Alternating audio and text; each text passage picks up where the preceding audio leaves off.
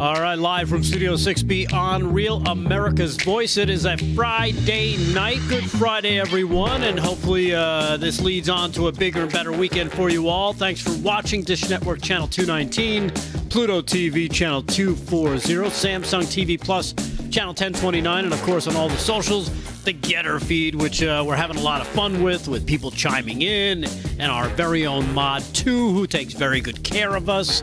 So take care of them and make sure you follow them as often as possible, because Mod 2 rules and Mod 1 drools. Simple as that. It's a Friday night, like I mentioned. David Zier is here with news. Hey guys, how are you? I'm really well. You look very dapper. Thank you. My stylist set me up today. Very nice. I like the tie. I like the whole schmear you got going on there. He always looks sharp. Yeah, always. Speaking of sharp, let's kick it over to Slick Rick. Whoa, look at you. Yes. What are you, a basketball? What are you doing? Well, no, this was a last-minute wardrobe change earlier today in honor of the great Mike Bossy, who passed away at 65 years old. This is the orange and blue. You know, I always have my little Mr. Islander up on my left shoulder. Yep. And, we'll have a full report on this a little bit later in sports, Rick. Yeah, an icon in hockey. And,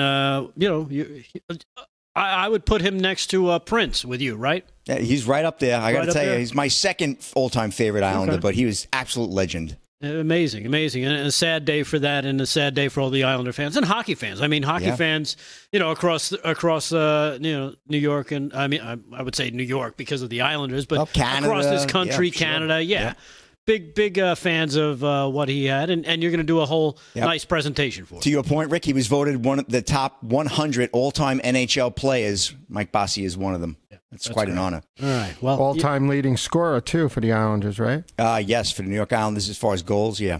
Yeah. Amazing guy, amazing career, sad day.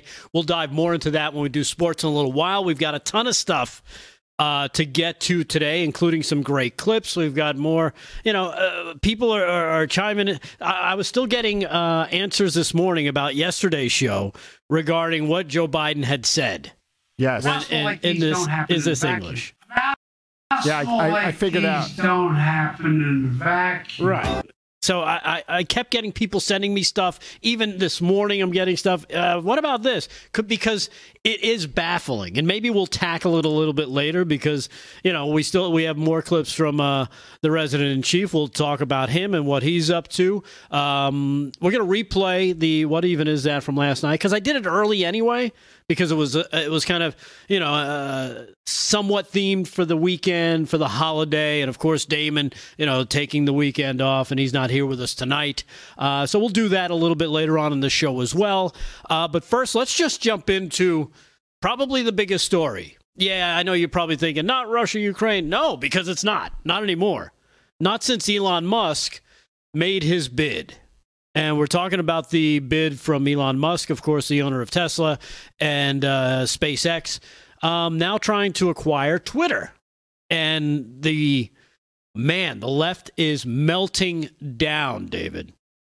Yeah, MSNBC said it's a catastrophic blow to democracy or something along those lines. These people are twisted. And again, I don't understand why someone who's an advocate for free speech, you would think, liberalism, liberty, it kind of seems like the derivative of that word. It comes from there. You would want more free speech. This is what this country was founded on, one of the tenets of it, right?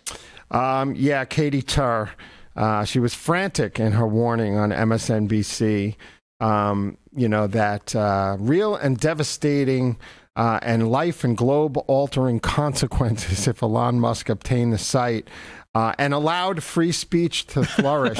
God forbid. God forbid. Did she really say and allow free speech to flourish? I added that. All right. But it's just an amazing... and what's amazing are the people that are aligning with each other. Listen to who you're talking about, the wacko liberals on the left who are now embracing the Saudis because the Saudis came out today, Prince, whatever his name is, who was responsible for the Khashoggi murder, the guy that they, chased into what do you call it? What's it called? The embassy, pulled them apart piece by piece, smuggled them out and got rid of them. They can't find them. So he's gone. But they're aligning with, and the liberals who were freaking out about that are now aligning with the Saudis, because the Saudi prince is against Musk taking over. And then you've got who else hates free speech? Communists hate free speech, so the communists are coming on board. 65% of America. And it's all these people. Hollywood, academia, the mainstream media, the entire entertainment industry, except for about 10%. Keep going. It's amazing watching all these wackos kind of scurry together who on any other subject they would not be aligned, right? And who are they aligning against? All these people also have the same, also love the environment. Oh, we got to do the Green New Deal. We love the environment. And what is Elon Musk responsible for?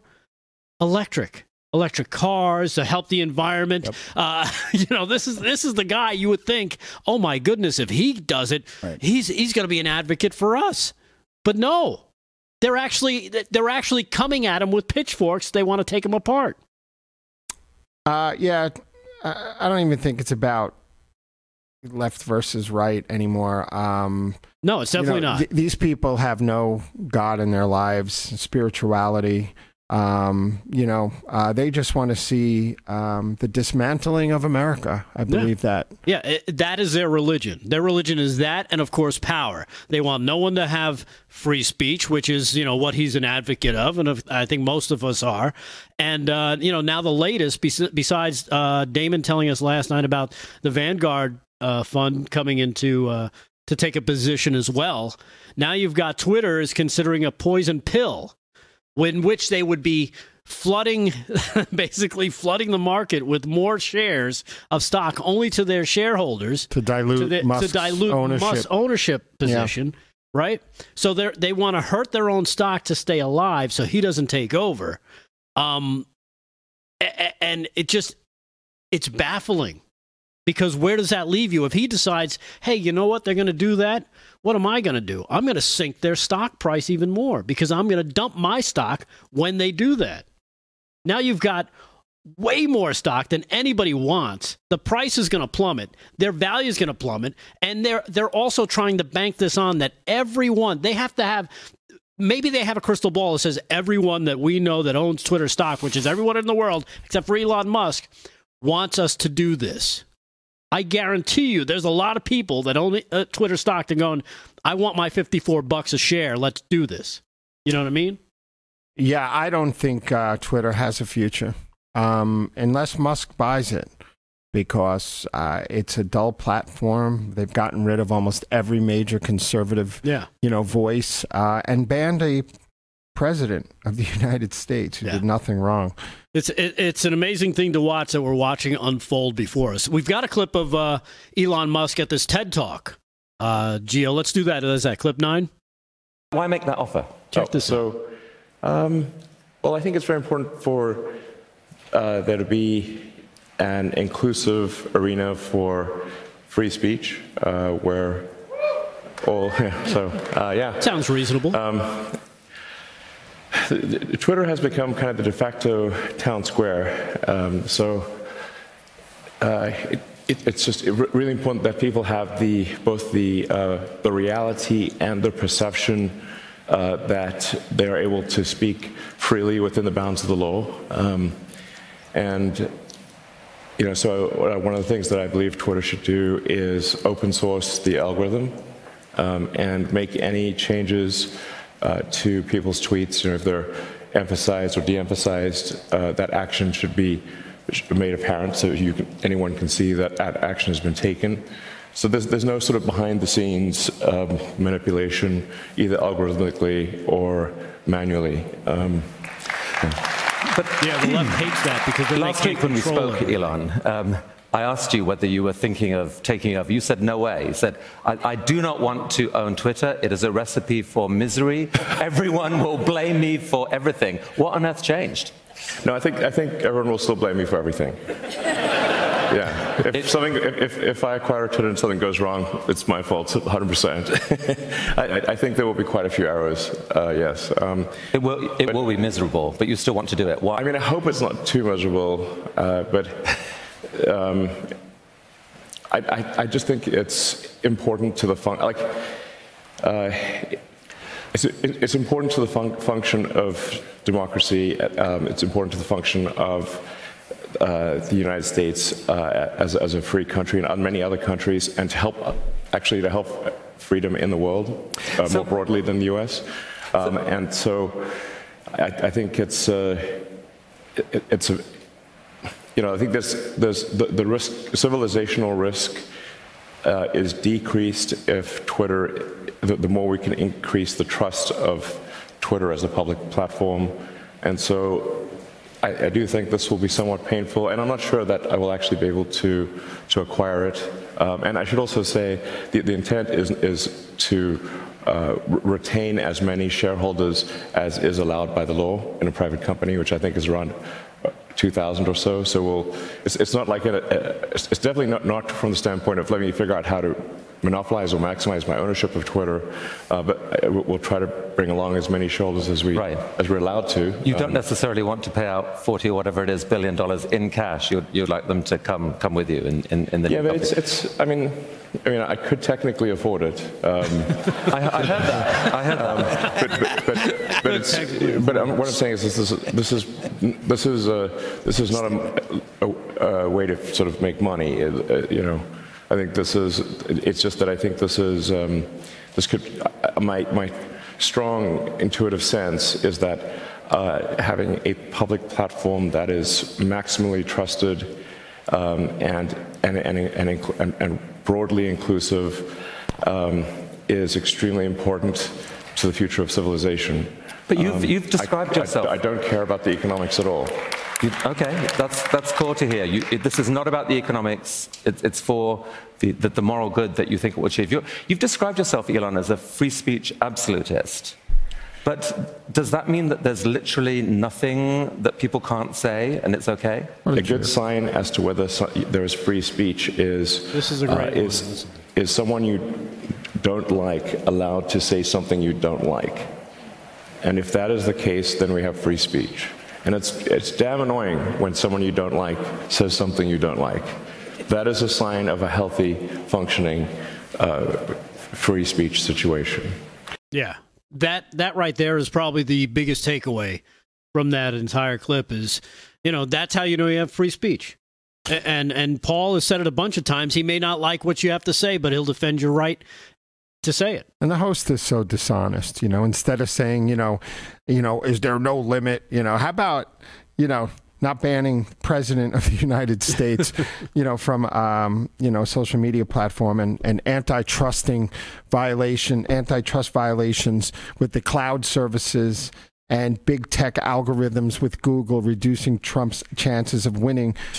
So anyway, and the audience, only 2 people gave a whoop to free speech. Yeah, it's amazing. It's amazing stuff. Of course, this soap opera is going to continue to unfurl.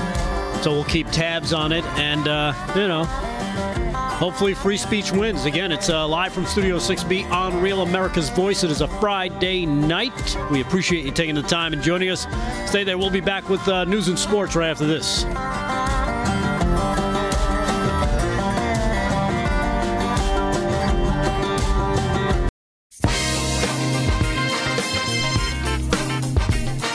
Live from Studio 6B on a Friday night. Thank you for joining us, Real America's Voice. And remember to share the show, like the show, tell your friends, tell your family that we're here. We keep you entertained, and maybe they might enjoy us too. And of course, we've got some sports with Slick Rick coming up in just a moment. We've got news with David Zier in just a moment.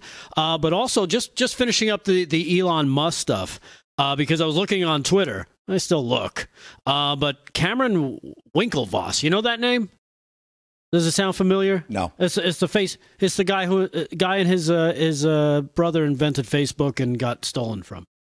He actually had something of a response to Elon Musk, or he sent a tweet out to Elon Musk, who then, of course, Elon responded. He said, if Twitter is considering a poison pill to thwart Elon's offer, they would rather self-immolate than give up their censorship programs. This shows you how deeply committed they are to Orwellian control of the narratives and global discourse.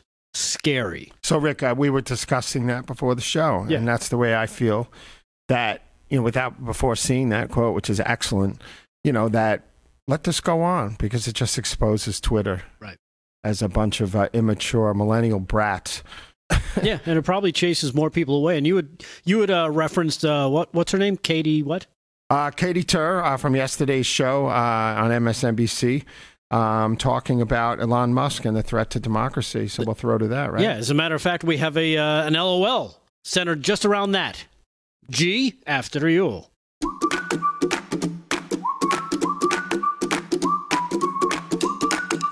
Twitter is it's very tricky, and it's had a large effect on democracies abroad, but also here, as we saw last year with the insurrection, and as we saw in 2016 during the election.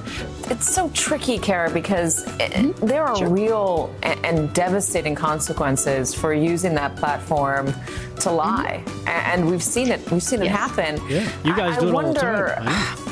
When talking about this, it's kind of funny. Elon Musk wants to buy it, but there are massive life and globe altering consequences for just letting people run wild on the thing. And when he's asked whether he's a free speech absolutist, and he says yes, I guess what does that mean? And one of the big questions I have as a member of the media is, would he let someone like Donald Trump back on the platform? Someone like Trump. That is ridiculous. Wow, they just needed to get there. Yeah. You know what I mean? Yeah. They so wanted it. They wanted to get there right from the first syllable, but she knew she had to kind of set it up. But she's allowed on. Yeah, exactly. Spewing whatever her her reality is, her truth. God. Oh my God, those people. Lord. Yeah, while she's choking on caviar tonight at the restaurant, while America suffers and Trump is the only one fighting for them.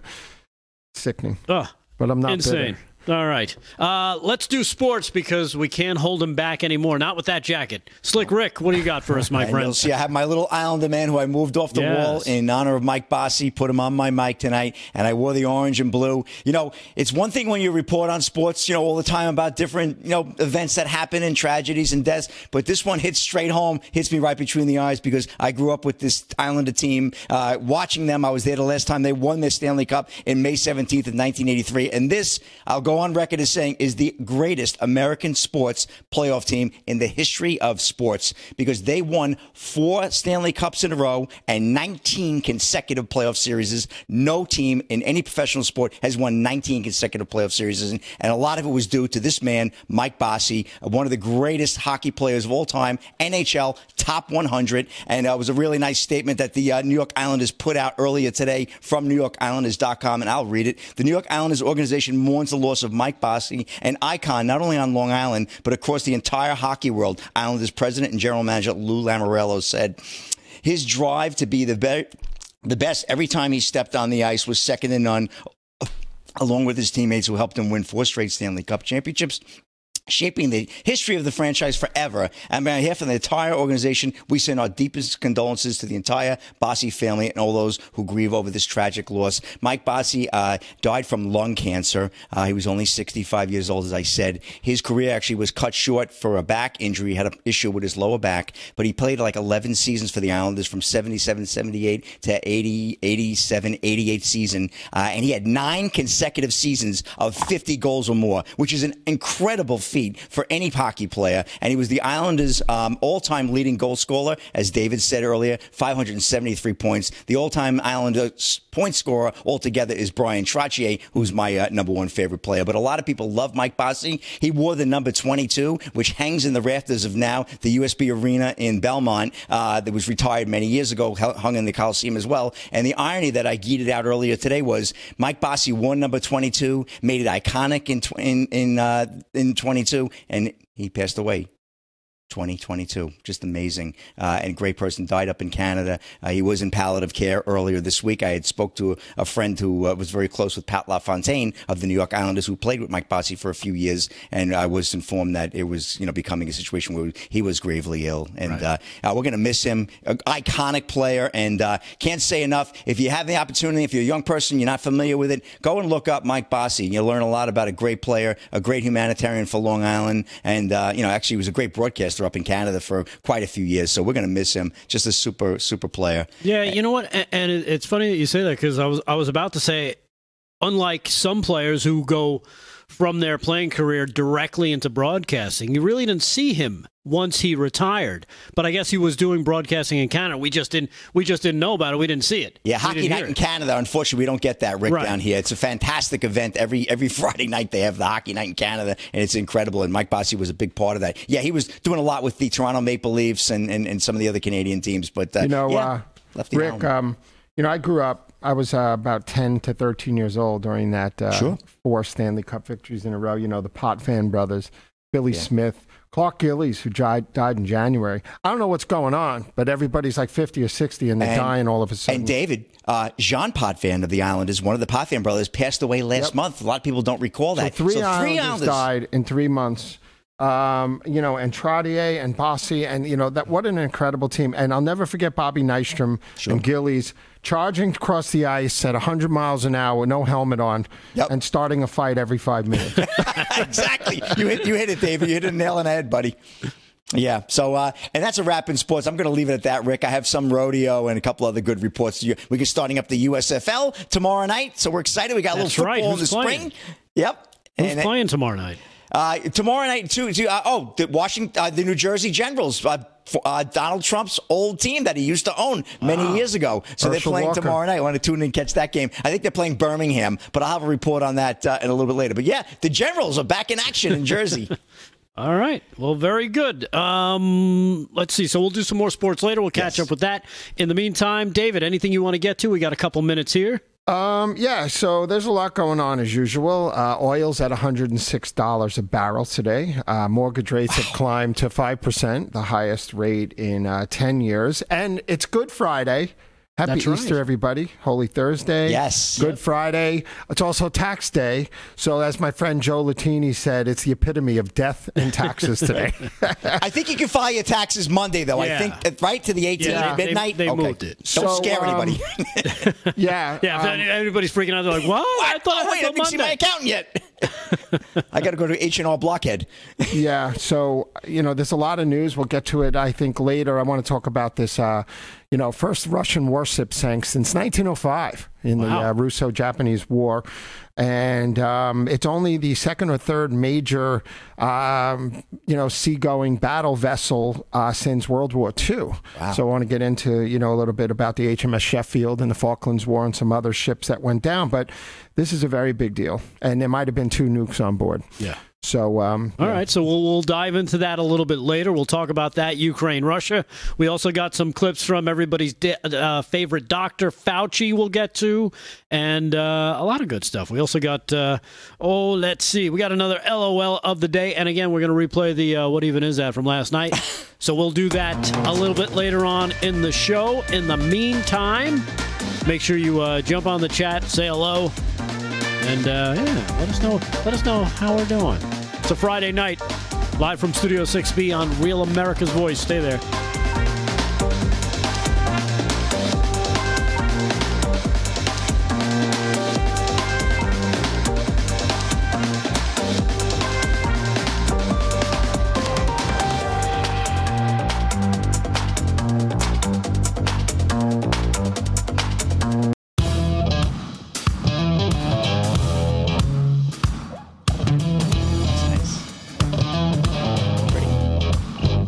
Live from Studio 6B on Real America's Voice. It is an Easter weekend. It's a Good Friday night. We appreciate you taking the time and joining us.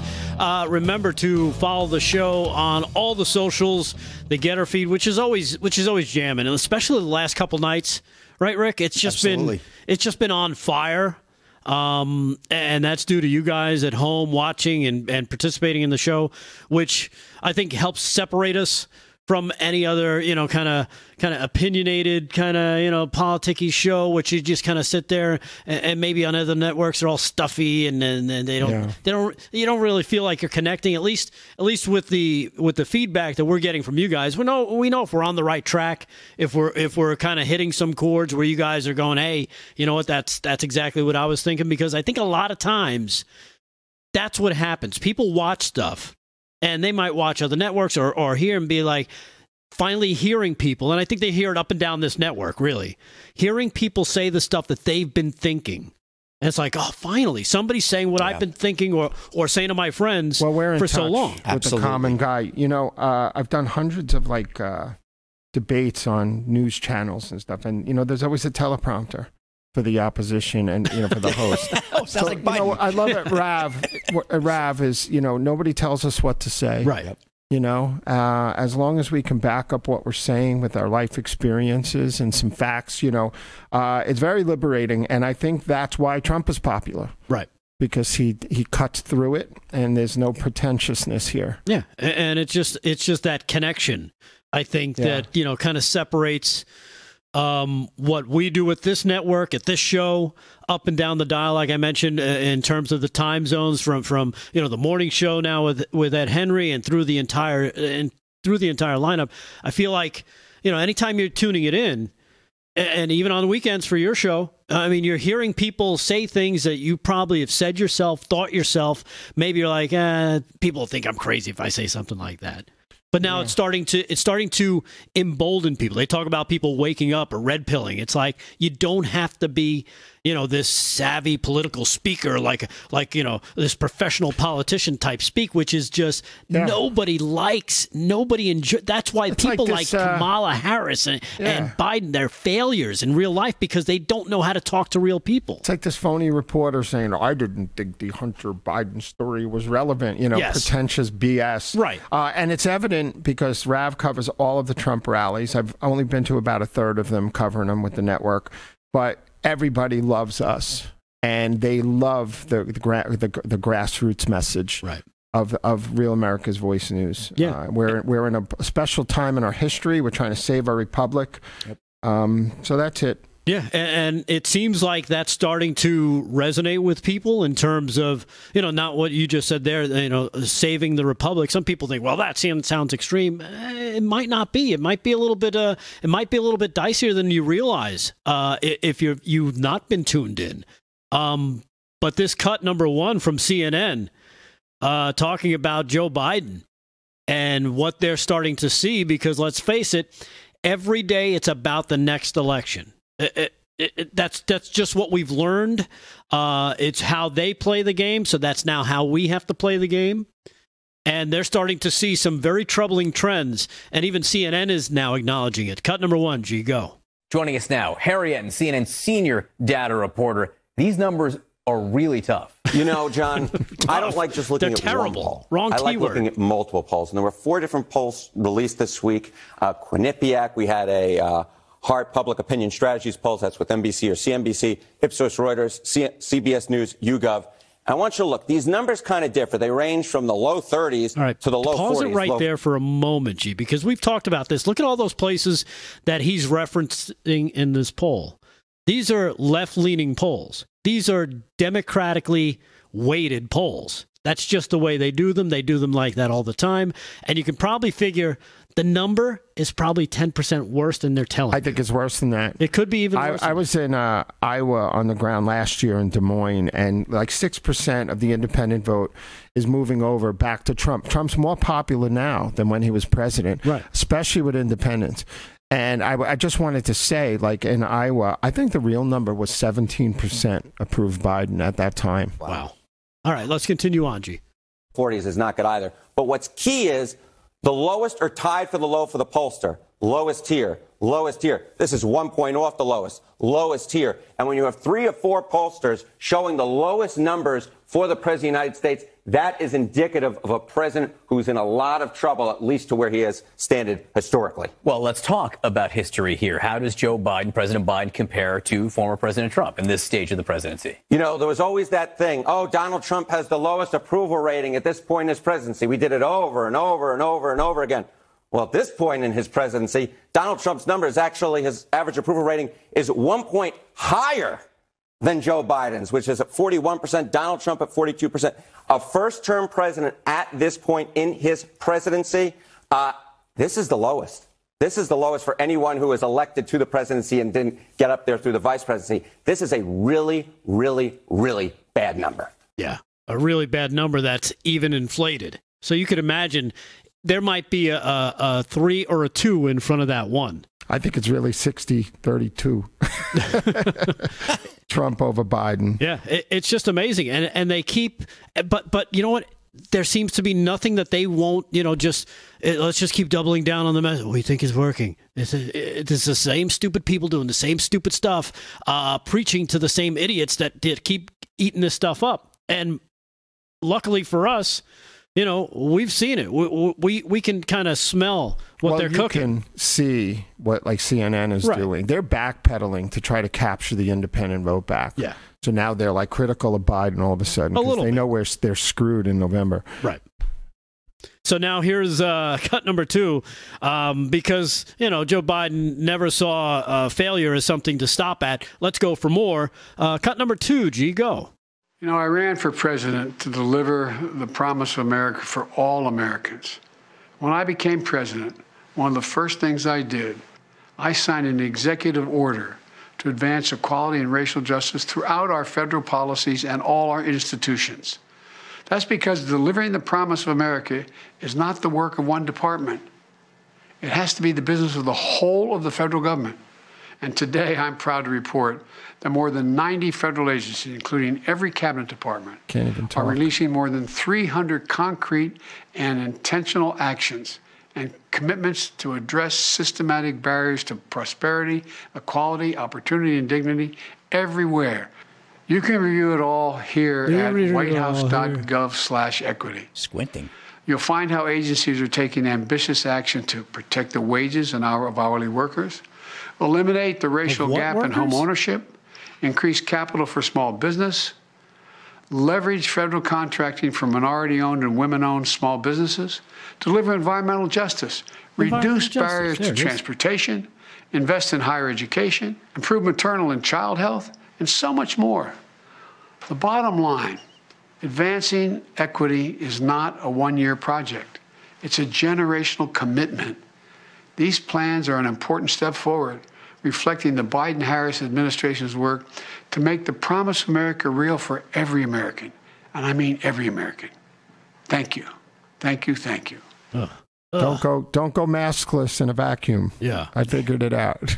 So he wants to keep advancing. Oh, we're going to do this stuff for racial equality. You know what? We pretty much already we had that for a while until the media and the Democrats got involved and decided, hey, you know what?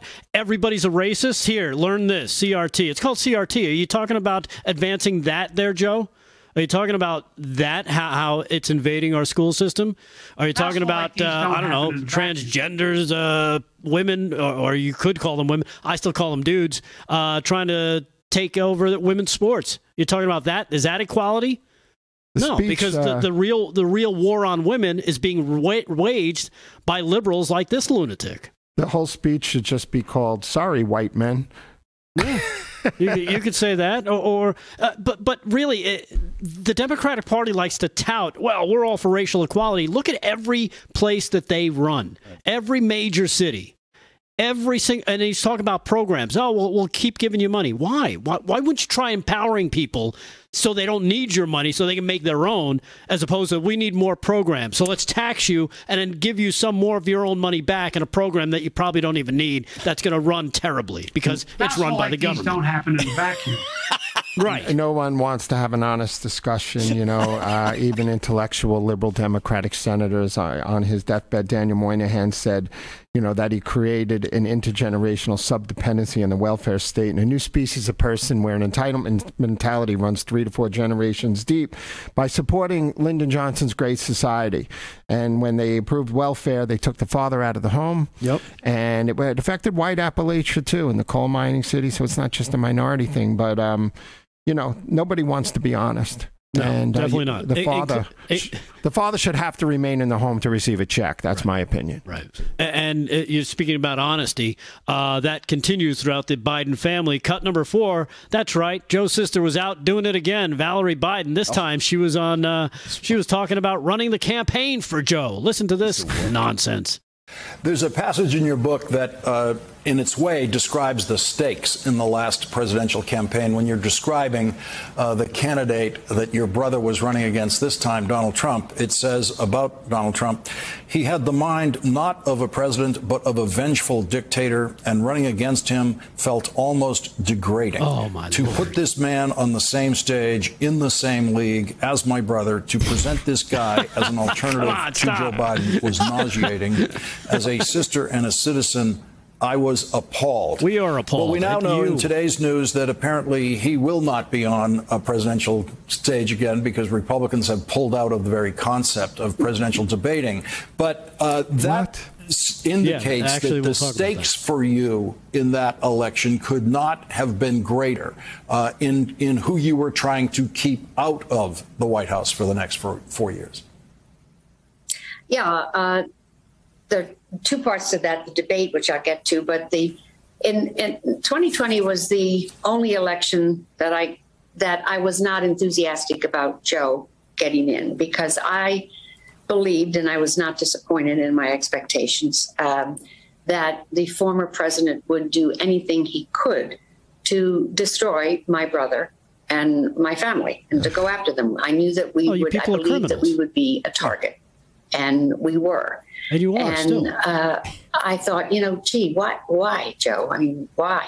Where'd you get the and Joe Pelosi said mask? to me after Charlottesville, he said, Val, if I can't look in the mirror and walk away of who Joe Biden is because I'm afraid of a bully. Remember, Joe, when he was a little kid, from the time he was a little kid, he stuttered terribly. He couldn't string more than 3 or 4 words together. He still can't. So he knows what it's like to be bullied and to be shunned and to be put in your place. And he said, I am not walking away because of fear. I believe that I have something to say that meshes with the American values of restoring the soul of America, rebuilding the middle class and uniting us. And that's just what he did. There's no daylight between the private man and the public person in my brother. Exactly. Wow. A perfect finish. It's like watching Pravda. I know. It's amazing. The criminal family that grifts together stays together. Also known as the Bidens. All right, live from Studio 6B. We'll take a quick break. We'll come back. David will do some news. Slick Rick will do some sports. And, we'll continue this Friday night live from Studio 6B on Real America's Voice. Stay there.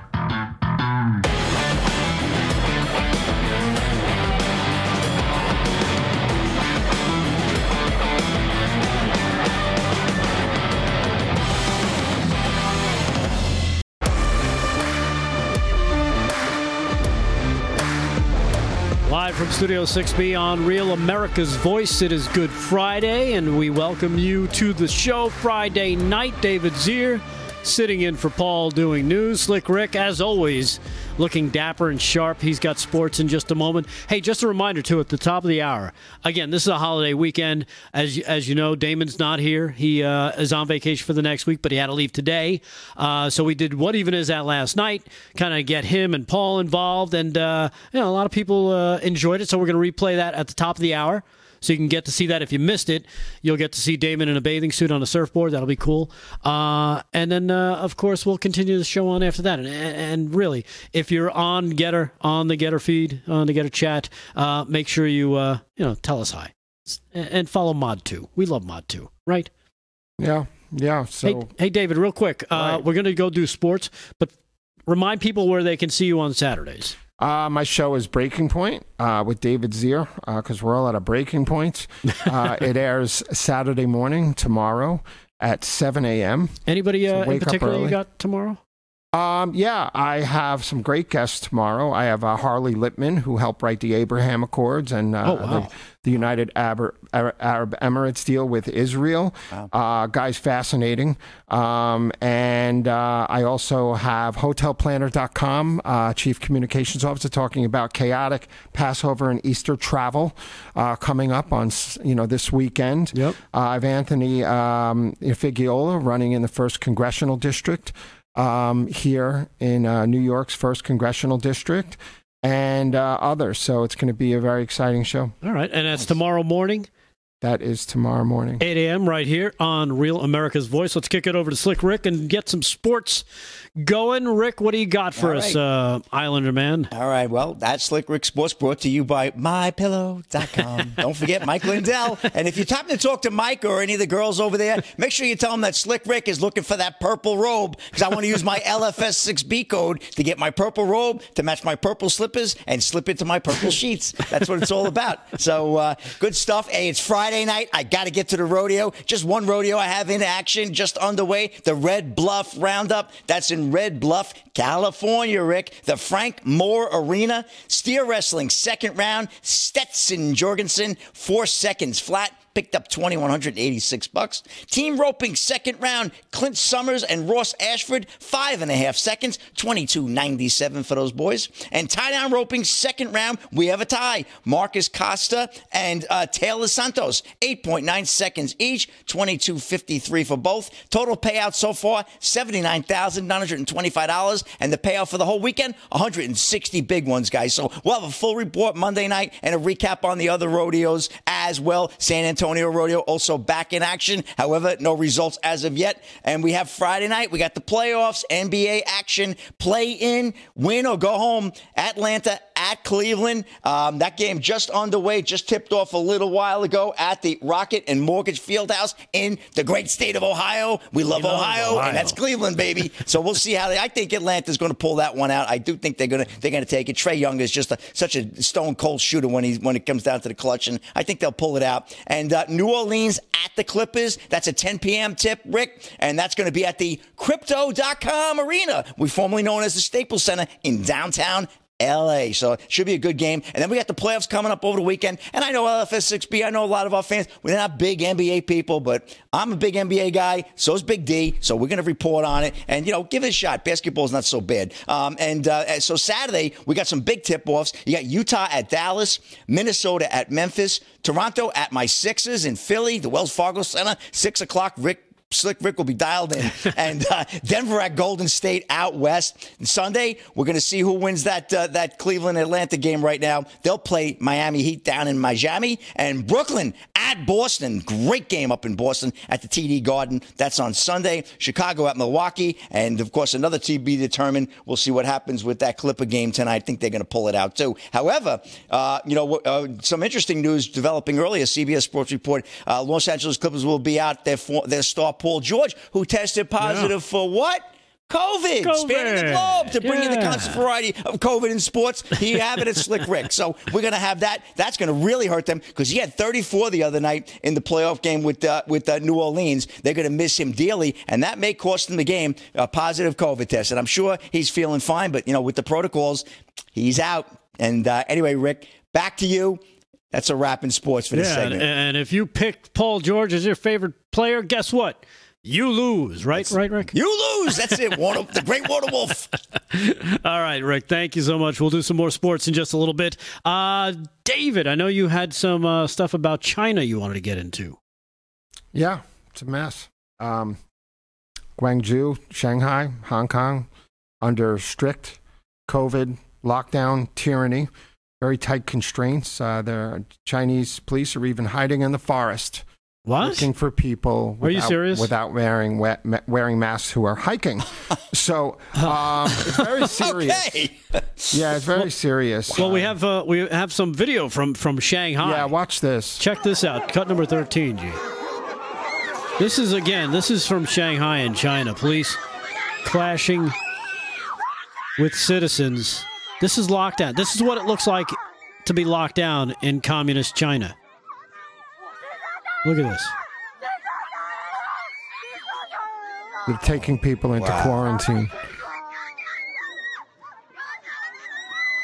And I believe they're separating the men from the women and children, which I don't understand why you would do that. If everybody's, if there's a family you got to put in quarantine, why not keep them together?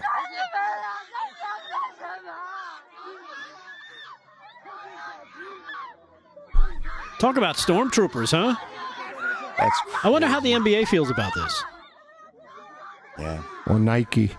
Yeah, or Nike. Or I'm Apple. sure they're wearing Nikes. Or LeBron. Or Apple. This is insane. And this just happened. This is not like, History Channel footage. This is terrible. There's something like 300 million people are under lockdown right now in China in some capacity. At what point do the Chinese people say enough is enough? Not going to happen. This is insane. So I have some friends in Hong Kong, and business owners who are friends, and they said that like 60% of the businesses are gone or going out of business, Look at this. You can see that they're focusing on one person who's being held down. Let's just say they don't believe in freedom over in China. Look at this. And again, this is not something that's in black and white. That's from the History Channel. You hear about it, it's like, oh my goodness, imagine back then. No, this is back then is like a day or two ago. And just remember, today is National Security Education Day in China. Yeah, I'm sure they'll be educated on security. And the COVID numbers worldwide were down about 20% in the last week. They're up about 20%, I think, in the United States in the last week. So get ready to mask up your children again. Get ready for midterm election chaos. Well, that's what they want. I predict it's coming back. Yeah, they want the mask because the mask hides the face. If they're going to send out their stormtroopers into the streets to scare people off and to try and cause some ruckus, whether it's near election day or what have you, that is going to be what they'll do. They need to cover the face. Like New York State has about 9,000 infections per day. We were at 3,000 a week or two ago. But, it's all BS. In Florida, there were only 2,500 infections yesterday out of like 19 million people.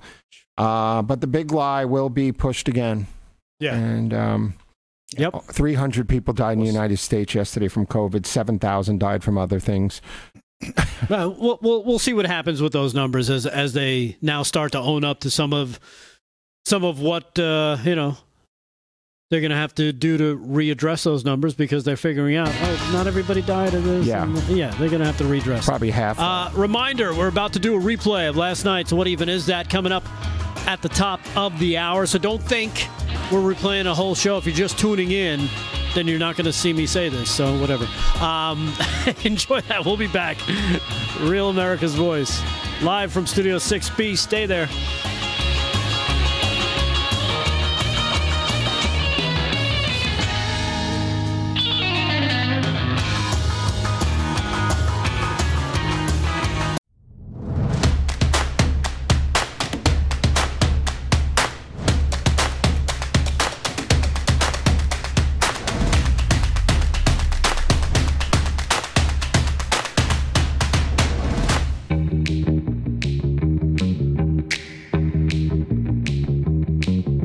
We are back with hour two. First hour was fun, and we really appreciate everyone being here and sharing is caring. We got to get the numbers up, and it's the audience is phenomenal. The chat group is great. We really appreciate, and we're just so grateful for everybody at RAV and to be connected to guys like David Zier and being on the same network with guys like Ed Henry and Steve Bannon.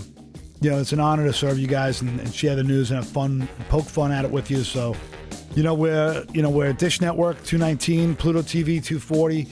We are on Samsung. So, guys, please just keep sharing it, keep telling your friends, help us build the show back up. Social media's made it very difficult on Big D and the crew here. So, hey, by the way, someone on Twitter says because of all the outrage over Elon Musk is buying Twitter. Yikes! What's next? Jeff Bezos going to buy a massive newspaper? Again. The CIA mouthpiece. Yeah. And now, what's to stop Elon Musk from saying, you know what? I see your purchase there at Vanguard, and I raise you another couple you should million buy Amazon. shares. I mean, nothing stopping him, but It's still good business or bad business. And honestly, let's be honest. I mean, if he decides to pull his money out, and they're basically saying that they don't support free speech, more and more people will leave. It will be an echo chamber for the left, and they'll just be bouncing their nonsense off one another, and they'll be making no impact other than on themselves and the trolls that exist there. And money and network and mass adoption will just move to places like Getter and Truth Social. listen, didn't we say this when he bought 9.2%? What did we say? Effectively, he's got 51%. Right. Even at 9.2, with his following and his reach, he effectively had 51%. And when he made the move to not go on the board, we said probably the thing to do. Yeah, it made more sense. Not tie him down. So yeah, and he just made a cash offer, so he's got money in hand. Yeah, I just wonder if he is taking financing from other investors and people within his group. That's a lot of bread to come up with. But I want to go to my favorite segment on the show, the oldest and only segment on the show.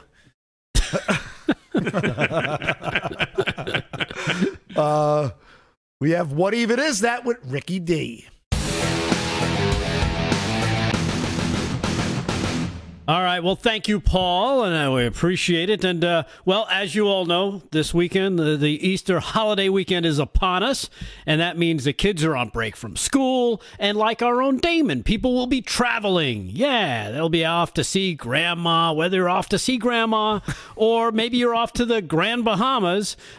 People will be flooding the airports in hopes of getting to their destinations. But as we all know, man, oh man, stressed out travel has become a major concern. Yeah, I'm already one. Airline carriers are decimated during the pandemic, and they will try to recover and deal with the unnecessary mask mandate confusion. They've also taken a hard hit with inflation, of course, soaring operating costs, flight cancellations due to being short-staffed as well.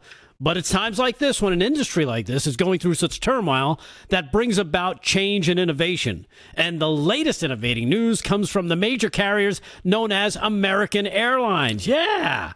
It's the world's oldest and largest airline when measured by fleet size, scheduled passengers carried, revenue passenger per mile. American operates an extensive international and domestic network of almost 6,800 flights a day and nearly 350 destinations in more than 50 countries. So then I was thinking, okay, this should be exciting because, well, they are the number one airline in the world, right?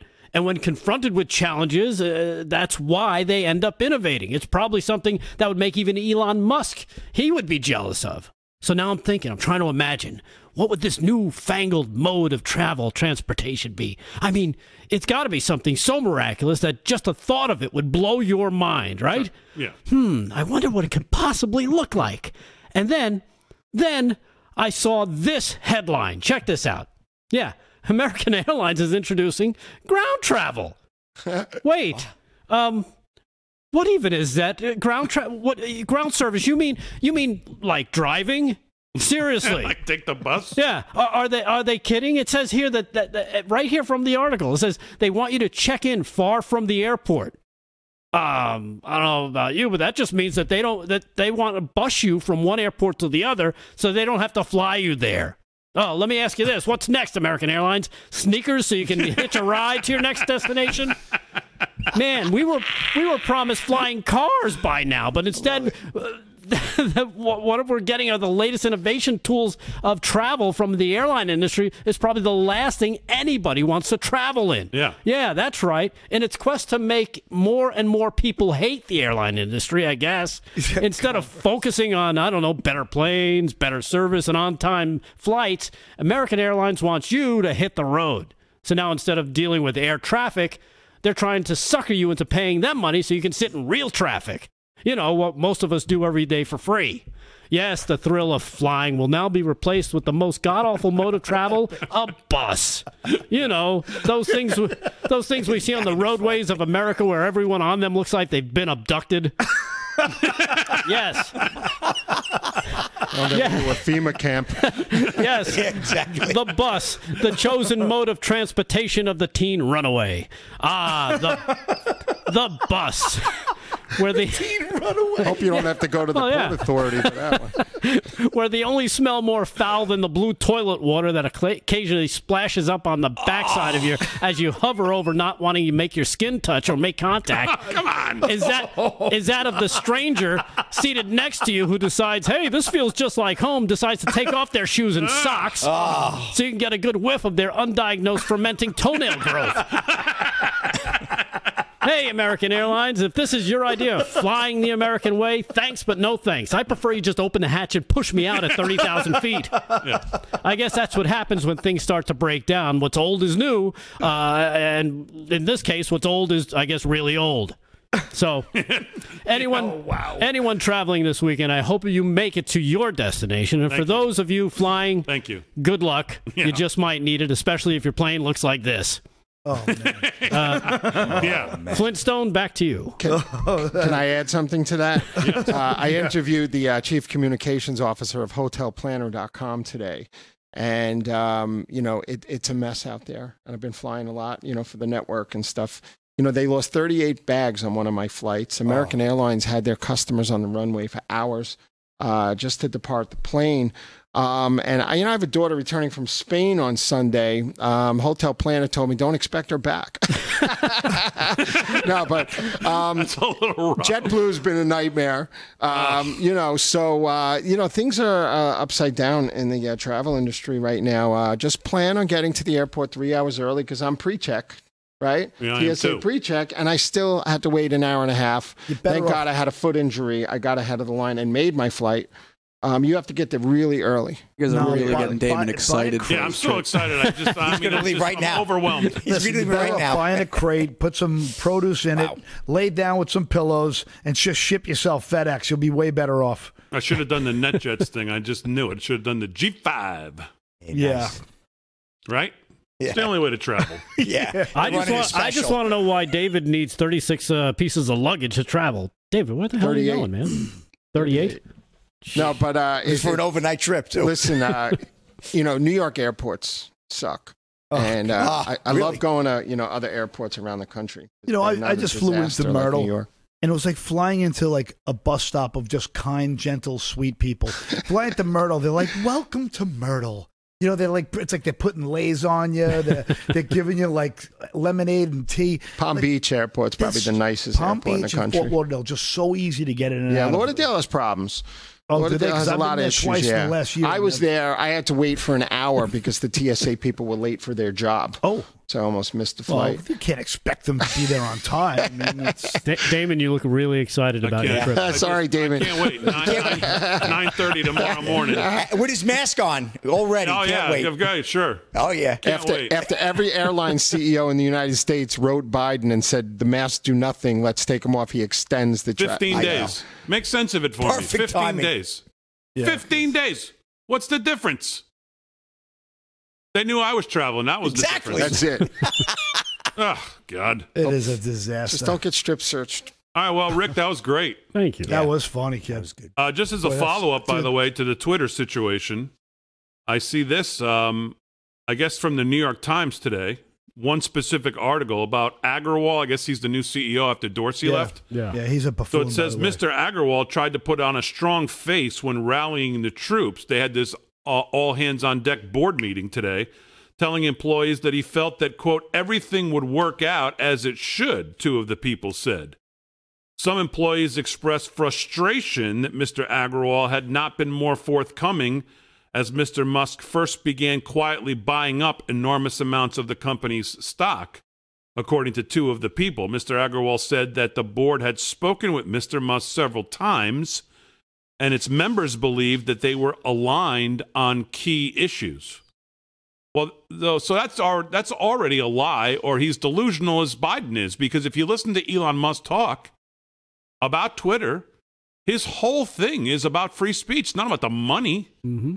He could buy this himself in cash and have $30 billion more than Jeff Bezos currently is his net worth. That's how rich and far ahead Elon Musk is. He could buy this himself and still be number one by $30 billion. And he was great in Casino Royale.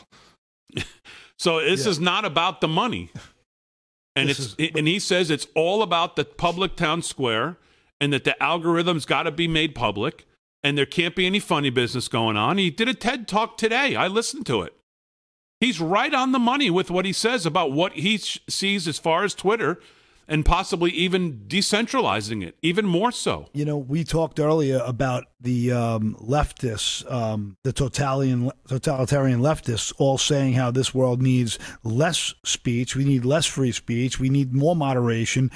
And it's truly stunning to me that anybody can't see the simple concept that the only key to stopping hate speech is more speech, because when hate speech emerges, we know exactly who these lunatics people are like, I'm sorry. And that's just the point is that at the end of the day, that the only way we'll ever have any real discourse and real conversation is by confronting each other's views. And if you have oppositional defiance, where somebody's arguing against you, you'll get the steadiest move forward. There is no progress when things just get propelled forward in an echo chamber with just one idea. So I was just going to say, and these kids are 35-year-old, millennials, they don't realize how transparent and shallow they are when they're, blocking people and committing, in my view, an antitrust issue, big tech algorithms, and then the web services in collaboration with the social media outlets. It's an antitrust issue for me, but they don't even realize that they're idiots.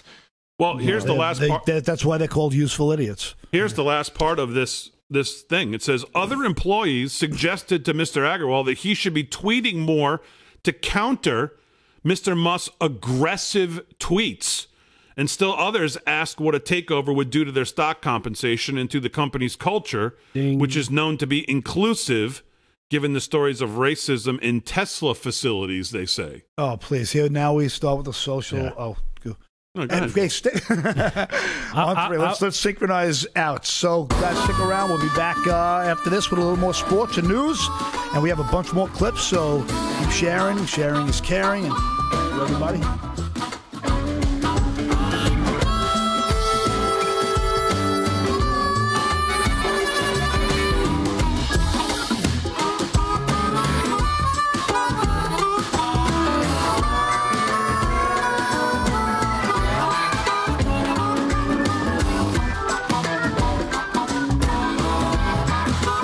For the first time, Amazon will now charge sellers a 5% fuel and inflation surcharge. The new fee is set to start April 28th. The company's response to the highest inflation rate in this country in 40 years. The move comes ahead of President Biden's remarks this afternoon on the administration's ongoing efforts to lower costs for Americans and take the kinks out of supply chain. CNN's Matt Egan is live with more. Are we going to see a lot of companies do the same?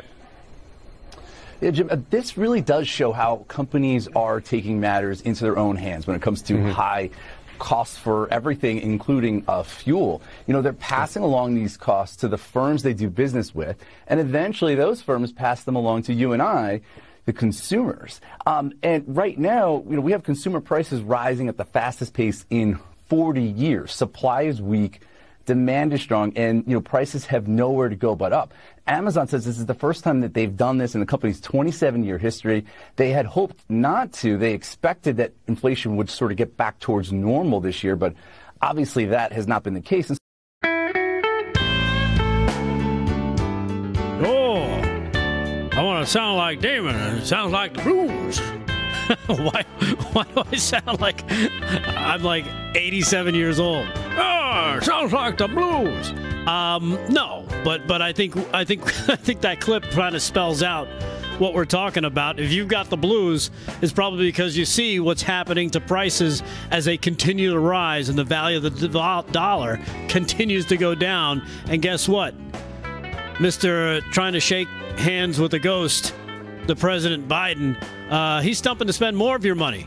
As a matter of fact, I think one of the advisors called his $1.9 trillion stimulus last year a huge mistake, and we're starting to see the ramifications. So if you're considering your financial alternatives right around now, Believe me, I don't blame you. If paper money is worthless, how do you go about protecting your hard-earned savings? Well, one of the options to consider are the good people that handle Birch Gold. Birch Gold Group, they will take care of you with physical gold and silver. They are the ones to talk to. Birch Gold, they are the experts in precious metals, and they have an A-plus rating with the Better Business Bureau and thousands upon thousands of customers. Hey, why don't you take a chance and see if maybe you might be one of them? Just reach out to them. More importantly, they can show you options. You can buy gold coins, you can convert an existing IRA to a gold IRA, and you can even convert an eligible 401k to a gold IRA. All you need to do is get started. Very simple. Text America to 989898, and Birch Gold will send you a free information kit so you can check it out for yourself with no obligation whatsoever. They'll show you how to protect your gold and silver investments in a tax-sheltered account. And who doesn't like the sound of that? Nobody likes taxes. So get the facts and get started today. You got nothing to lose. Text the word America to 989898 and get your free information kit from Birch Gold. They've made it super easy. Like I said, just grab your phone, punch it in, America to 989898. and find out how owning gold and silver can help you protect your and your family's savings. And, let's face it, when you're talking about money and you saw it from that report. Now we're hearing from Amazon, probably the world's biggest seller, right? Online seller.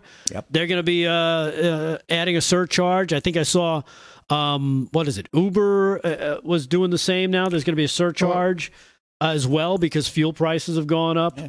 It's already a fortune, Uber. It's out of this world. Yeah, it got very expensive. Yeah, and you see the administration, they keep trying to spin it. No, it's not us. It's not us. As a matter of fact, I've got proof of that. Cut number 7. Here's the mainstream media actually checking out their Putin price hike myth that they're trying to sell. Go.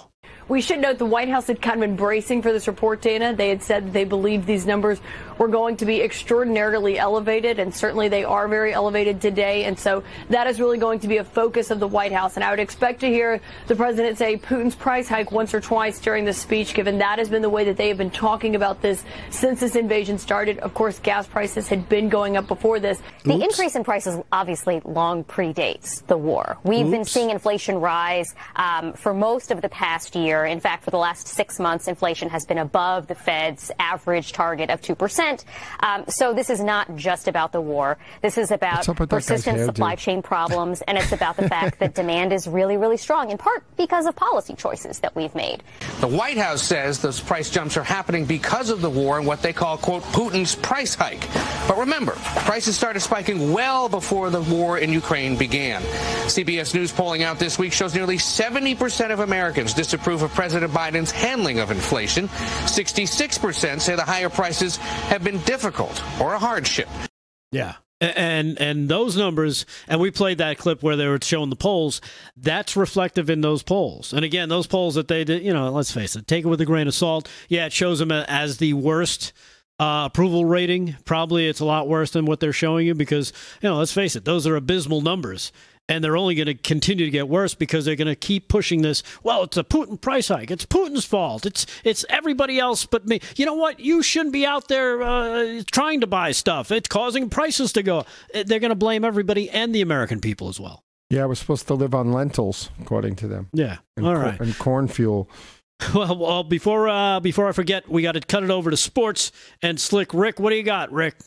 Well, Rick, we got a couple things going on tonight. Obviously, big weekend. USFL starting back up. We're so excited about that. We can't wait. It's going to be a great weekend with that. In fact, the Washington, well, it's not Washington now, it's New Jersey. The New Jersey team is going to be playing this weekend, and that's former Trump's team, which is, again, tremendous weekend coming up with that. So USFL players to watch. Seems to kick off weekend. Steve Gardner and Jim Reining of USA Today. When the revived USFL begins its 10-week regular season this weekend, NFL and college football fans will see some familiar names dotting the rosters of the league's 8 teams. The league kicks off on Saturday when the Birmingham Stallions host the New Jersey Generals in a game broadcast on both NBC and Fox. Both networks are going to play it, which is really wild. And it is so Birmingham is visiting the New Jersey Generals. And on offense, former Broncos first-round pick Paxton Lynch is part of the Michigan Panthers dynamic quarterback duo. He'll compete for a job with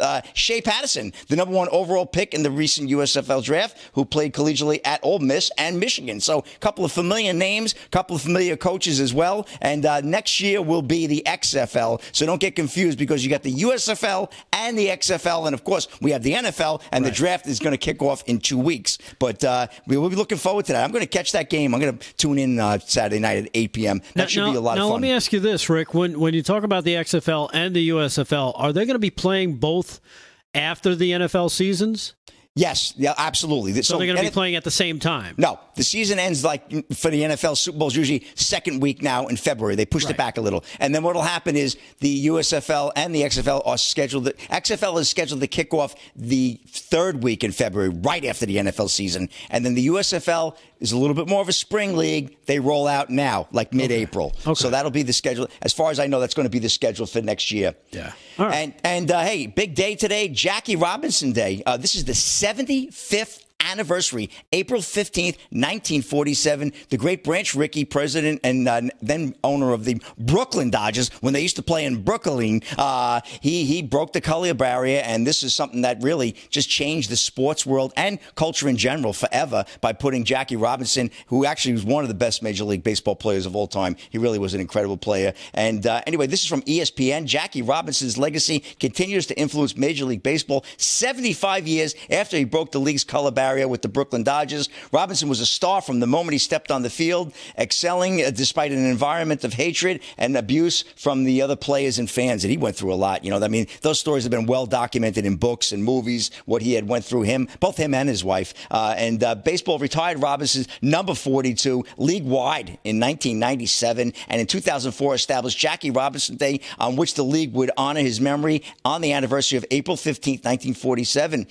Players, managers, and umpires all wear number 42 every April 15th, and each team pays tribute to Robinson in its own way. The Dodgers owner Branch Rickey changed the American sports, as I said earlier, in general forever with that move. And I got to tell you, you can't talk enough about that. What a great moment in sports history, American history, great for society, and wow, just opened up a whole new world. Rick, really was great. The great Jackie Robinson. Exactly. So, and that's a wrap in sports. I just wanted to mention Ed Henry wrote 42 Faith about Jackie Robinson, our very own Ed Henry. Really? Go out and order it today. It's an incredible book. It's the Jackie Robinson story. What's it called? 42 Faith. 42 Faith. By our Ed Henry. Ed Henry. Ed Henry. Bestseller. New York Times bestseller. David Zier with fun facts. See, you get everything here. Live from Studio 6B on Real America's Voice. We'll be back. Stay there.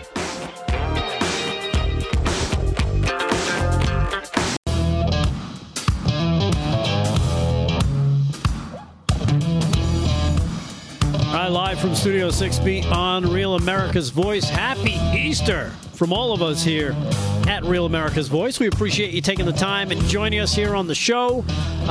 It's flying by once. It always seems to fly by when David's in, because he's always got a ton of stuff, and he's going a mile a minute. We got to keep up with him. We'll do some news in just a moment, but we did have this. Of course, you know, we played a couple. We talked a little bit about President Biden. What show wouldn't be complete unless we included his running mate, Vice President Kamala Harris, as she's the star of this next. LOL of the day, G, go.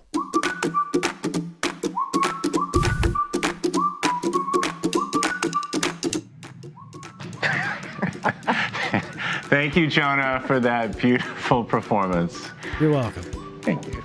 These two are idiots. And I now have the honor of doing one of my favorite things, and that's introducing my wife, our Vice President, Kamala Harris. Well, thank you, Doug, the first second gentleman of the United States. Greetings, everyone. Greetings. I want to thank, of course, our President, Joe Biden, for bringing us together. Doug and I will host a Seder at our home with some of our Jewish staff members, and we are both looking forward to it very much. As I told the President of Israel when I spoke with him earlier today, we believe it will be the first Passover Seder ever hosted at the Vice President's residence. Happy Passover. Thank you again. There's so much to think about in terms of the blessings we have all received. Happy Passover. Happy Passover. Next year in Jerusalem. Take care. She is truly nails on a chalkboard. Yes. It's like 8th grade. It's like the 8th grade, student council. Yes. Middle school. She really is terrible. Yeah. And then you see her husband is like, wow, he's terrible too. I guess they kind of deserve each other, huh? How about in honor of the Jewish people and history and the Judeo-Christian ethic that brought the United States together? This is a holy weekend for everybody, Christians and Jews alike. I mean, do I have to write her speech? Yes, you do, David. As a matter of fact, I like the way she focused on her Jewish staff, not her Jewish friends. No, she don't have any of those. No. Jewish staff. I didn't want to make a mistake and call these people my friends. I hate them. Even her friends quit. Gee, you were saying something? Yeah, you pretty much covered it. Oh, okay. Sorry, Gio. Oh, my gosh. She's terrible. Terrible.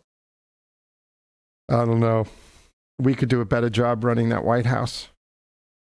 Convinced of that. It's crazy. Anyhow, all right. So I thought we should include her because she's just a babbling idiot, and we always love babbling idiots. If 6 feet took the White House, Rick would paint it purple. Yes, I would. In fact, I was going to say that bumper with the from America's Voice. It actually looks like my wardrobe. All those eggs, the different colors when you open up my closet. Different colors. Yeah, the Lincoln bedroom would have pink sheets. All right, Rick. I don't want to egg you on here. But Passover is it's a solemn holiday. Right. It's not a giggle fest. No. You know what I mean? Yeah, but she doesn't know what it is. You can tell she has no idea because she couldn't even get it out. She Passover. Yeah, I mean, it's a liberation of the Jewish slaves too, right? I mean, it's whatever. Very holy holiday. The miraculous exodus from Egyptian slavery. She doesn't have any historical pretext or anything in anything she ever does. She's tangential, aloof, and uninformed. Yeah. And for those that can't afford those words, I'll just say she's an idiot.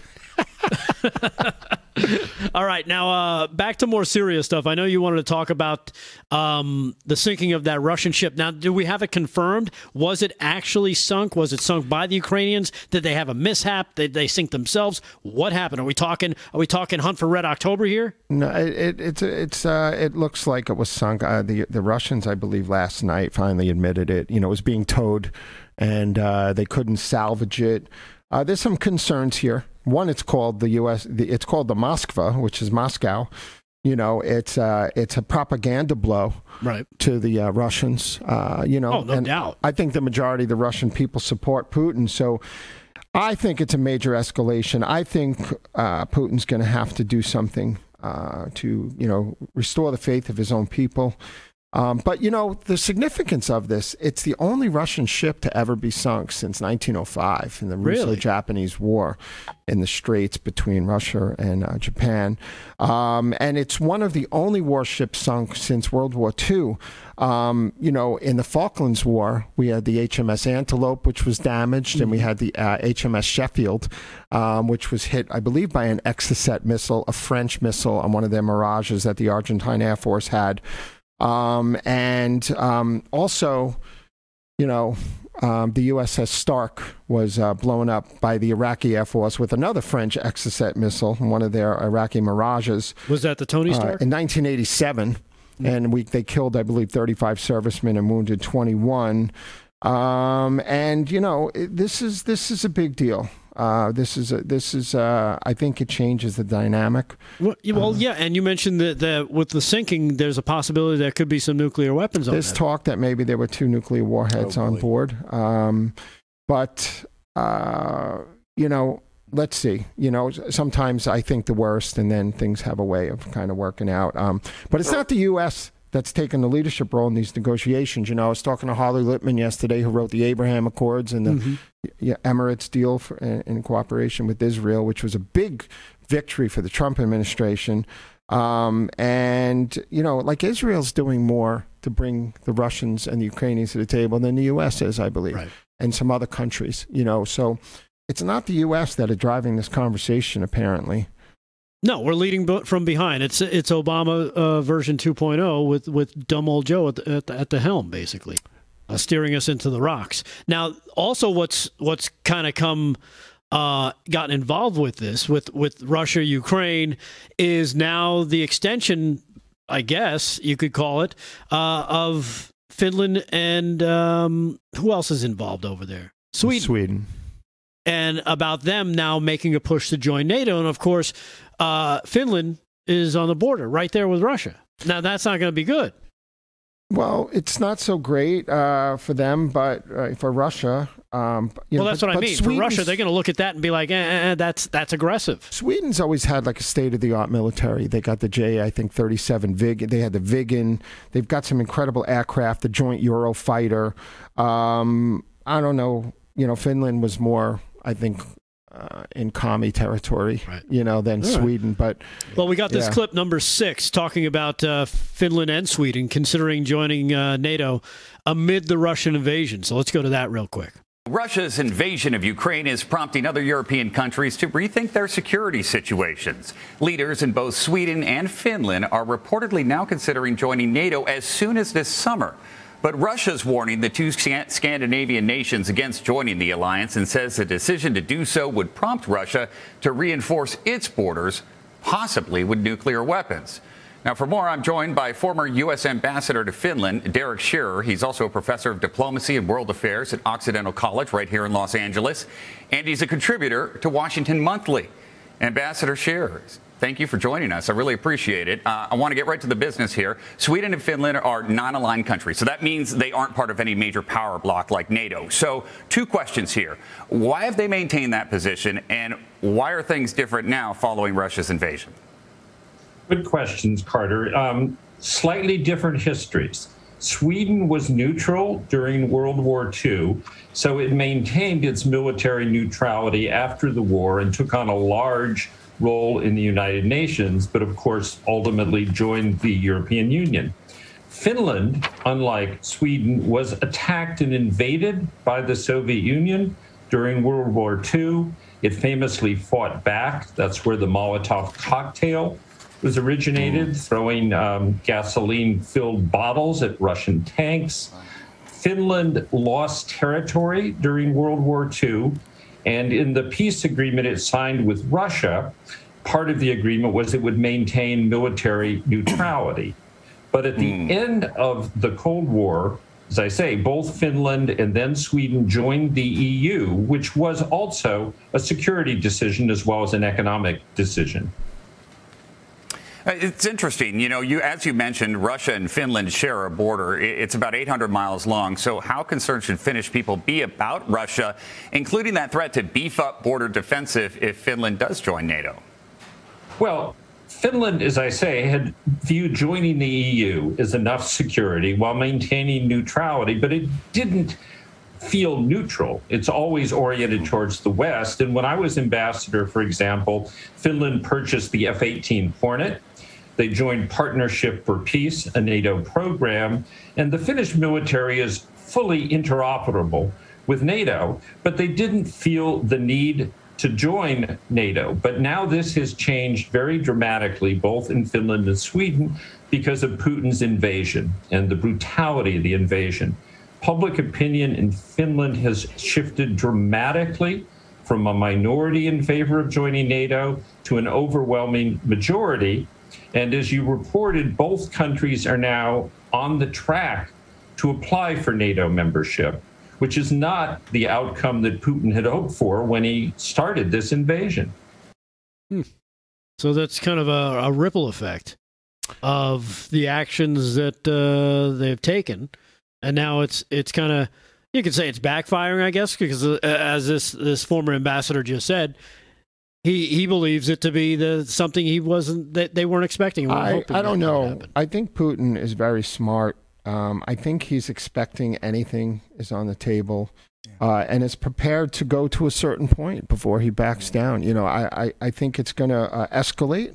I don't know if we're talking about World War III per se, but Putin's got a lot up his sleeve. I don't think he's naive.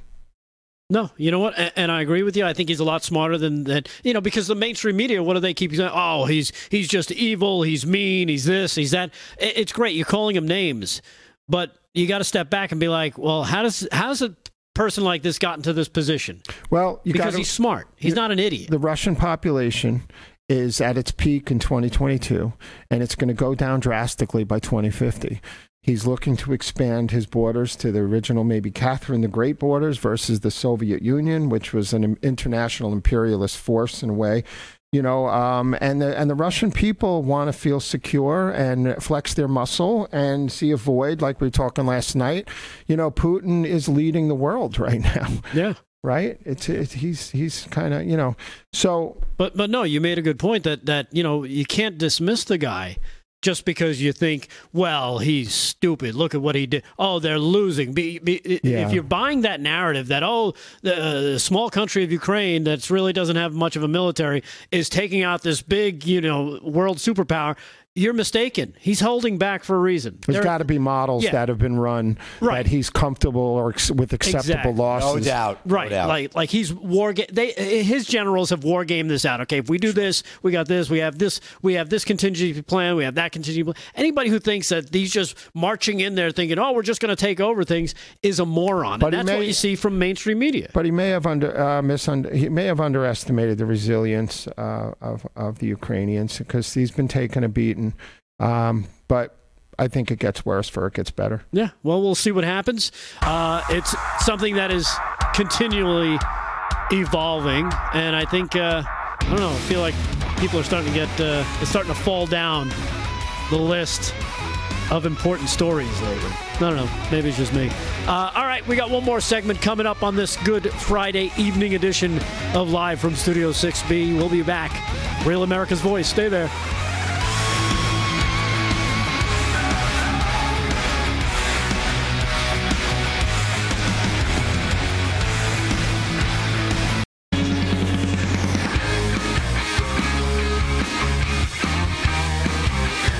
Live from Studio 6B on Real America's Voice. We appreciate you joining us. The final segment of the Good Friday 2022 edition of Live from Studio 6B. Again, we appreciate you taking the time and joining us. If you're on that Getter chat, keep geeting like crazy. We appreciate it. And follow Mod2, Rab Mod2. That's our back. Hey, what are you doing over there? I don't know. David's here. Turn off whatever you got. I'm watching the Brady Bunch, actually. Stop watching TV. Pay attention. We got sports. We'll do that in just a moment. But a reminder, we will be, we just want to make sure everybody has a great Easter weekend. That is upon us. And let's do some, we'll do some news with David. David, remind everybody where they can see you tomorrow morning as well. Everyone can watch my show Breaking Point with David Zier on Real America's Voice News. It airs Saturdays at 7 a.m. Eastern Time. And I'll be co-hosting with you guys 3 out of 5 days next week. I'm very excited about it. Have a fun show tomorrow with Harley Littman, help write the Abraham Accords and the UAE agreement with Israel. We've got hotelplanner.com talking about travel snares for the holiday weekend coming up. And congressional candidate in the New York 1st District. And I have the founder of TruePat, True Patriot, on. It's a new social media platform out of Florida. Stay tuned, 7 a.m. tomorrow. All right, very good. So let's kick it over to Slick Rick and see what we got going on with sports. Final sports segment of the evening. Rick, take it away. Yes, thank you, Rick. New York Mets unveil statue of legendary pitcher Tom Seaver at Citi Field earlier today. This is an ESPN report. The New York Mets made sure that nobody will forget the franchise, unveiling a long-awaited statue of legendary pitcher Tom Seaver early today by the entrance to Citi Field. The statue featuring Seaver's iconic drop and drive delivery. That was his famous way to deliver that pitch. Stands to the right of the home run apple, measures 10 feet high, 13 and a half feet long, and is made of 2,000 pounds of bronze and 1,200 pounds of stainless steel standing on a granite mound. It's absolutely beautiful. The statue came in 9 separate pieces, weighs 33,600 pounds, and was sculpted by William Behrens.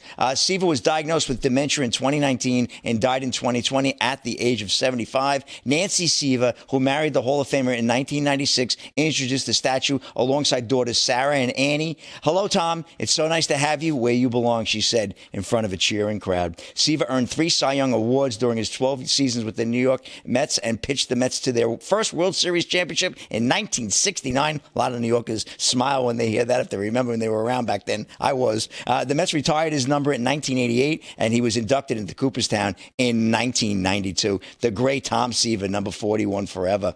And from the touchdown wire, Melissa Stark is going to be replacing Michelle Tafoya on Sunday Night Football. This is from Barry Werner. The New York Post reports Melissa Stark gets the nod and not Catherine Tappan, who was the presumed favorite for the gig after filling in for Tafoya last year and working the one sideline in the Super Bowl. Stark will be another new face and voice on the team as Mike Tirico takes over play-by-play for the great Al Michaels. Michaels has moved on to Amazon, where he will be the voice for its Thursday Night Football telecast, Advantage.Amazon. Stark has worked for ESPN, NBC Sports, and NBC on the Today Show and NFL Network. I really like her. I think she's a great choice. Obviously, there's been a lot of musical chairs with the NFL networks, with Troy Aikman and Joe Buck moving from Fox, over to I believe where'd they go? They went to the ESPN. So that was a big move there. So it's almost like free agency. Yeah, right. Exactly. Well, hey, there's big bucks involved. Absolutely, Rick. You hit the nail on the head there. And just one more little story that I found heartwarming as we head into the Easter weekend. And of course, I love all of our followers on the LFS6B and our viewers. I love you myself, and I wish you and your family a very happy Passover and Easter celebration this weekend going into next week. And much love from my family to yours. And but anyway, Coach K presented with Cute Puppy by Duke coach John Shire at Blue Devils Awards Banquet. This is a great story. Krzyzewski's old lab passed away last summer just before his final season with Duke began. This is from Kyle Boone of CBS Sports. Duke coach Mike Krzyzewski lost his yellow lab, Blue, what a great name for his dog, last summer ahead of his final season at the helm of the Blue Devils program. But his successor, former player and longtime assistant John Shire, assured us on Thursday night he'll have a furry friend as he walks into retirement. At Duke's end-of-year's award banquet, Shire presented Krzyzewski and his wife Mickey on stage with a puppy in front of the entire team. The puppy instantly took to a liking to Kay by licking him in front of the entire audience, all over his face. It was just adorable. And while Mickey saw the dog and got emotional, since you have a lot more time now, Coach, we felt you need something to train. Shire said, the dog's name is Coach. And Krzyzewski has said his old dog died in his arms from lung cancer last August. He since publicly vowed to prioritize getting a new dog in retirement. And everybody knows who's lost a pet, what they mean to you. I mean, in a lot of cases, they're better than family, and they are family. So anyway, great story, and happy Easter. And happy definitely Passover. a great story. And thanks for that, Rick, and happy Easter as well. Happy Easter, everybody. I just wanted to add, I met Tom Seaver and his daughters in 1985. Wow. Yeah. I was fascinated. Great and people. I had a crush on one of his kids. Yeah, both his daughters are very beautiful. Yeah, but truly a legend. Watched him pitch. Sometimes you share just a little too much there, David. Well, I was 15. I wasn't an adult. Hey, we're going to kick it over, do some news to finish out. But news is brought to you by 7Cells, 7Cells.com. Make sure you go check them out if you want some new treatment packs. They've just been launched. We're talking about low cost pack HCQ, also long therapy packs for the flu. You got wellness, you got stuff for skin, you got stuff for pain, you got stuff for sex. It's all right there. Healthcare tailored just for you at 7Cells.com. We've had some of the people there on the show. Great people. They do great stuff, and great stuff that you can do right over the internet with them. Reach out to them, 7Cells.com. Anything else in news that you want to make sure we hit upon there, David? Just really quick. The Canadian Health Ministry was supposed to release COVID data on their main website, but wound up... They're going to make us wait 75 years? No, they wound up putting a foot fetish porn link up instead. Oh, even better. Talk about putting your foot in your mouth. That's all I got to say. That's all I got. So don't leave us hanging. Where's my Can you rewind? Can we edit this out? Okay. Hey, here's something I want to get your point of view on, because the special counsel John Durham's case continues on. Yeah, it's kind of there. It's a thing that, of course, mainstream media doesn't want to talk about. But this just happened. I think it was late Wednesday. Federal judge on Wednesday ruled. Basically refused to dismiss special counsel John Durham's case against former Hillary Clinton campaign lawyer Michael Sussman for allegedly lying to the FBI while hawking the later debunked theory linking Donald Trump to Russia. The U.S. District Court Christopher Cooper ruled that Sussman must make his case to a jury, declining to toss the single false statements charge against him on technical grounds. So this is interesting, because Sussman's going to open the door to other stuff. Well, we know that Jim Comey lied 4 times and verified the fake Russia story with Trump and the prostitutes in Moscow, which was a made-up story. And we know that Comey signed off on 4 FISA warrants as verified, and they were all fake. So my question is, 40,000 FISA warrants have been issued. FISA's from like the 70s, was brought back in after 9/11. How many of those 40,000 people were railroaded by the U.S. government? If they did it to Trump, how many other innocent people did they do it to? Right. But in terms of this case itself, I mean, this is going to open the door to more stuff. Yeah. I mean, we see Trump is he's got a lawsuit going. He's right. And then, of course, you've got this, and we've talked about how one case could be feeding the other. It's going to be interesting to see how this all plays out, because we're talking about Clinton's campaign attorney, lawyer. Yeah, and Sussman. He's got access to everything. And Sussman was trying to make this connection between the Trump Organization and Alpha Bank and a Russia financial institution. Yeah. But they couldn't prove any of it. Because they made it up. You can't prove lies. That's the problem, David. And that's the problem they're going to run into. All right, everyone, thank you so much for watching. As always, we truly appreciate it. Happy Easter to everyone, to all of you watching. Especially we salute our military, active and retired, first responders, EMTs, firefighters, police, everybody on the front lines, the truckers. You name it. You're out there. We appreciate it. Thank you so much for watching, everyone at home. Gio and Fran in the booth. Slick Rick doing sports. David Zier sitting in for news. We wish you the best this holiday weekend. Till Monday, have a great weekend.